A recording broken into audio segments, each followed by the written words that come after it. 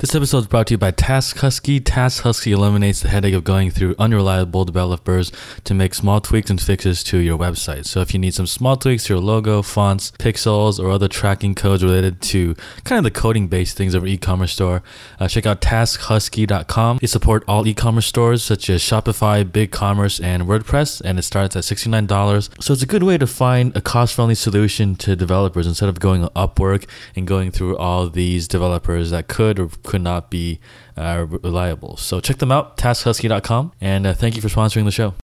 Let's get started. All right, so ladies and gentlemen, welcome back to the show. Terry Lin here, Travis Marziani. Travis, what's going on, buddy? A lot of cool stuff going on. So I'll start with the most obvious one, Bedansware. It's been going really good. I did a little bit of work on Bedansware, but for the most part, I've been kind of letting it run itself. And today I actually woke up to $3,000 plus in sales, and it's up to about $7,000 right now. So that's really exciting. Labor Day weekend was pretty bad. It was like $400 or $500 a day. I'm happy now to see that, all right, the company's still alive and kicking. When we have 3 days in a row where it's only at $500, we're like, oh crap, like this is not good. Yeah, is that your only sales channel now? Like on your own website, or have you been doing on Amazon? Did you get off that? I remember you said Amazon didn't work out that well. We probably do about $5,000 a month on Amazon currently. I'm looking to increase that. I think without almost any effort, I could get that up to $10,000. So we are doing some FBA stuff. And I'm figuring out which items work on FBA and which don't. Some that I thought would work don't actually work, and some that I thought wouldn't work are actually doing quite well. I don't like Amazon as a platform for all our non-FBA items just because the return rate's so high. So if someone, for instance, orders a blue pair of extra large booty shorts, it's like we may never sell those again. But when we send in certain items for FBA and they do sell well, that's easy money, Because someone tries it out and returns it, it's kind of dumb for you guys to like restock it or, wash it or whatever you do for a return too. Yeah, and it seems like, and maybe I'm wrong, maybe I'm missing something here, but it seems like there hasn't been a ton of returns through the FBA system. It seems like they're more likely to return it when they buy it from us, and maybe it's because there's a lead time. So when they buy it from us, it actually takes 2 weeks to get to them, and they're like, "No, I was expecting this in 2 days," so they just return it. But and so I remember you said summer is kind of your slowing down season. Like, is things picking up now towards the end of the year? Things are way picking up. Actually, I don't think I shared this, but last month was a record month for us, which is really exciting because October shouldn't be a record month. Realistically, January should be our peak month, which means that come January, we should have an even bigger peak. So I'm excited to see how that turns out. November right now is on track to be a record month again. And part of that also, it does help because last year we were probably doing about 1,000 a month on Amazon. This year we're doing, like I said, closer to 5,000. Very minimal effort that I've spent there. I know a lot of people, their entire life is Amazon, and they're probably listening to this podcast and thinking, oh man, if only I could take over his Amazon account, I could do so much more. And I think that's something that is low hanging fruit. That's something that early next year maybe I'll look at. But right now, we're getting enough sales, we're profitable, and things are growing at a steady rate that I'm focusing on my other projects a lot more now. And so I guess first update for me, I've been still working on the YouTube stuff to drive traffic for the blanket store, but man, YouTube's such a long slog. Like I realized like the first 6 months I'm probably not going to get much is what I realized, if not the first year. But I think you crossed 1,000 subscribers recently too, right? We had a chat about this kind of to be like a quote legit channel. So just trying to get there with like 3 videos per week. I'm at like 26 subscribers now. So, I mean, everyone's kind of cool, but it's just like, it's just such a long slog compared to like, say, like doing this podcast. Like it reminds me of like the first 3 months when I started this podcast. Oh my God, I had like, 50 downloads today. I was like, whoa, like where are all these people? So it just kind of brings back memories. Yeah, no, the Effective E-commerce YouTube channel is killing it now. It's funny because it took forever to get those first 1,000, and I think since the last time we talked, I've got another 250 people. So like within a few more weeks, I'm going to be at 2,000. So to go from 0 to 1,000 took forever, and part of that's because I have better systems in place, and there's a few things that I realized. Actually, so I'll share with you and the audience.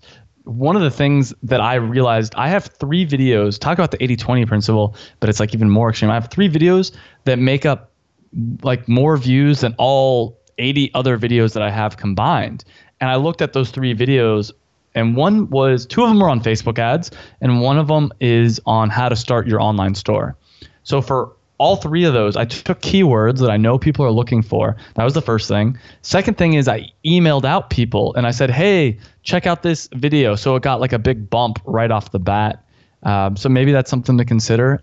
Yeah, what I'm going to continue to doing with the YouTube channel is making content, making a few videos every week, but like once a month have one pillar video that I put a lot of effort into. I email people out because I'm starting to build a decent email list with the Through Effective E-commerce YouTube channel because they have the info card. I think it's probably easier to collect emails from a YouTube channel than it is from a podcast because it's like right there, you know? Alrighty, so next update. Heard you met Tim Ferriss this past weekend. You were in one of his TV show recordings, so what's the deal with this? Yeah, so I met Tim Ferriss, which is kind of my hero. It was kind of cool. Really interesting. I'll just tell the whole story for some context. So basically, I found out from a friend that he is recording a TV show here, and you know, basically what it is like it's a TV version of his podcast. It's like a 3-hour long conversation, and it was probably about a 40-minute drive from here, Manhattan Beach. I'm in Santa Monica, so with some traffic, about 40 minutes, and it was really interesting because do you have to get tickets on this thing? They're free tickets. It's called One Iota, and it's basically a site to get tickets to TV shows. And so I got a ticket I tried to get a ticket. There's 3 nights. There's Tuesday, Wednesday, and Thursday. I tried to get a ticket for all of them just to see which ones I would get. I was able to get a ticket for Wednesday, and then my friends were able to get tickets for Tuesdays and Thursday. And the funny thing is, when I finally got down there, I'm waiting in line, and it turns out like at first I'm the only one that's there that actually had a ticket. Everyone else was there trying to get paid to be an extra on the show. That's stupid. Yeah, it's LA. Yeah, exactly. I know that. Exactly. Yeah. And so there ended up being probably like 6 or 7 people that got the quote unquote free ticket, and everyone else got paid to be there. So it made me think, like, how come my friends weren't able to get a ticket? It was really, and I asked some of the staff, and they're like, really? Like, that's surprising, because they thought the same thing. It's like, oh, wow. You know, so the part that was even more surprising to me is this kind of event. If Tim Ferriss were to promote it and sell it, he could probably sell it for a few $100. Yeah. Yeah, and I ended up getting a free ticket. I'm like one of only a few people. So I would have bet that the production company ran that aspect and not Tim, is my guess, because Tim could have just sent a tweet and then there'd be like 1,000 people show up. Yeah. So I think that's exactly what happened. They just wanted people to be there, and most of the people in the audience had no idea who he was. And of course, I'm sitting here like fanboying out, and I'm just like, oh my God. And it was funny because I'm sitting there before the filming, and one of the people next to me who doesn't really know who this guy is, like kind of vaguely knows of him, looks over and he's like, oh, isn't that Tim Ferriss? And I look back and I'm like, oh my God, that's awesome. So before the filming, he's walking around talking to everybody, or not talking to everybody, but talking to a lot of the crowd. He ends up coming over. We exchange a few sentences back and forth. I basically just thank him for everything that he's done, but it's kind of weird because I'm sitting down facing the stage and he's like on a runway type thing behind me. So he's kind of elevated, and it's, so like I'm not going to turn around and tell him my whole life story and how much he means to me. I'm just like, yeah, man, like I don't want to be that creepy of a fanboy. I'm just like, dude, thanks for everything you do. I really appreciate it. Whatever, a few sentences. And then the rest of the time, then they ended up doing the filming, and he interviewed this lady. I forget her name. It was like Yal something. She has a brand called Reformation. One of the big ones was, I'm really curious how edited the podcast is, because the interaction definitely didn't go as smooth as a lot like most of his podcasts go. Though even his podcasts, like there's mistakes in there. Like I hear people like cough, and I hear like stuff that I'm like, that should be edited out. So I'm really curious, like, how edited is the podcast? Do they know when it's going to air yet? Did they tell you, or you just have no idea as the audience? It's like a year away, or so. It's like a long time away. If it even airs, right? Like his other show didn't air, and he had to buy the rights to it and then sell it online in his own. So I'm sure he learned his lesson from that, though. All right, so let's get into today's episode then. We've kind of been on a quick update. So I guess today's topic is kind of your idea, right? So what is it? It's called When to Take a Break. Yeah, so I'll do a little monologue explaining. This was actually a question I was going to ask to Tim. It was kind of funny because the way the filming took place was there was an hour and a half of conversation, a little break, and then like there was a Q&A, and then another hour and a half. And I thought the Q&A was going to be like, I got to ask a question, like raise your hand if you want to ask a question. And I'm thinking, I'm for sure going to be able to ask a question because nobody here cares who he is. But turns out it was like you had to write down your question. So the question that I had to him, and this was like the little speech that I prepared, was basically in like this modern entrepreneurial society, the grind, working your butt off is always kind of like seen as the right way to do things. Like everybody always talks about, oh, I worked so hard to get here. I'm stuck, but I just kept grinding away and I found the solution. But my question was going to be, and my question now is going to be to you, and I guess this is what we'll talk about, is how do you know when to take a break? How do you know when to take a vacation? Because I know for me personally, every time I go on a vacation, I go away for a few days or just take a break from work, I come back super recharged. And you can think about this like the summer break. Like I remember everyone, like in school, you can't wait for summer break, you can't wait. But like 2 weeks into summer break, you're like, I'm bored. Like I want something to do. So my question, I guess, is how do you know when to keep pushing through the pain? Like Napoleon Hill and How to Think and Grow Rich talks about a lot of people's biggest success comes right before they were ready to quit. But on the same time, some of my biggest success comes right after I've taken a vacation, you know? So how are you taking breaks right now? I decided, that's a good question. I'm still trying to figure that out. My original plan was to go 2 months of 5 days a week, right? And then take weekends off, and then do like 2 months, and then take like a full month off. But I'm about 1 month into that, and I'm kind of burning out. And I think what a lot of people listening to this maybe don't realize about me, and this is probably true for a lot of entrepreneurs, I work. When I'm working, I'm giving it everything I have. Like when I see a lot of people, like normal corporate world people working, they're kind of half on, half off. They're like screwing around on Facebook. They're doing a bunch of stuff. When I'm working, I set a timer, and it's just like my entire life is that work. So what I'm thinking currently, and I'm still in testing phase, like I said, is maybe a month and then take a week or two, and then another month and take a week or two. Because the truth is, I'm lucky. I'm at a good place now where I don't need to work to make my basic bills and all that kind of stuff. My basic living is taken care of with Be Dancewear. Like I don't need to grind just to make a paycheck. My answer is I'm still figuring that out. Well, because me too, because I don't really have a right answer. And also, like, I think our answers won't work for someone just because everyone works differently. But I think just like on a nutshell for me, like every 90 days I have to do a visa run here in Vietnam. So I kind of use that as like a weekend or a week getaway to change cities and like change the pace. I feel like the best way to like recharge is to go somewhere different. Because like if you're at home, you're in the same routine, it gets like a rut. Whereas like you just go somewhere for like a few days, it could just kind of give you like a fresh energy going to a different city. Or even on a flight too, just go somewhere. In my thoughts. Yeah, it's funny because I was actually thinking, and I agree with you, but I was thinking of doing something almost exactly the opposite of that. And by that I mean, I'm going to take basically up until Thanksgiving, I decided to just take those days off. And what I'm thinking is Monday, Tuesday of next week, just doing the sightseeing, like hop on, hop off bus tour. And I've been waiting to do that. I don't really have anyone to do it with. I'm going to try to scramble and find someone to go with. But even if I can't find someone, it's like I can find people on the tour itself.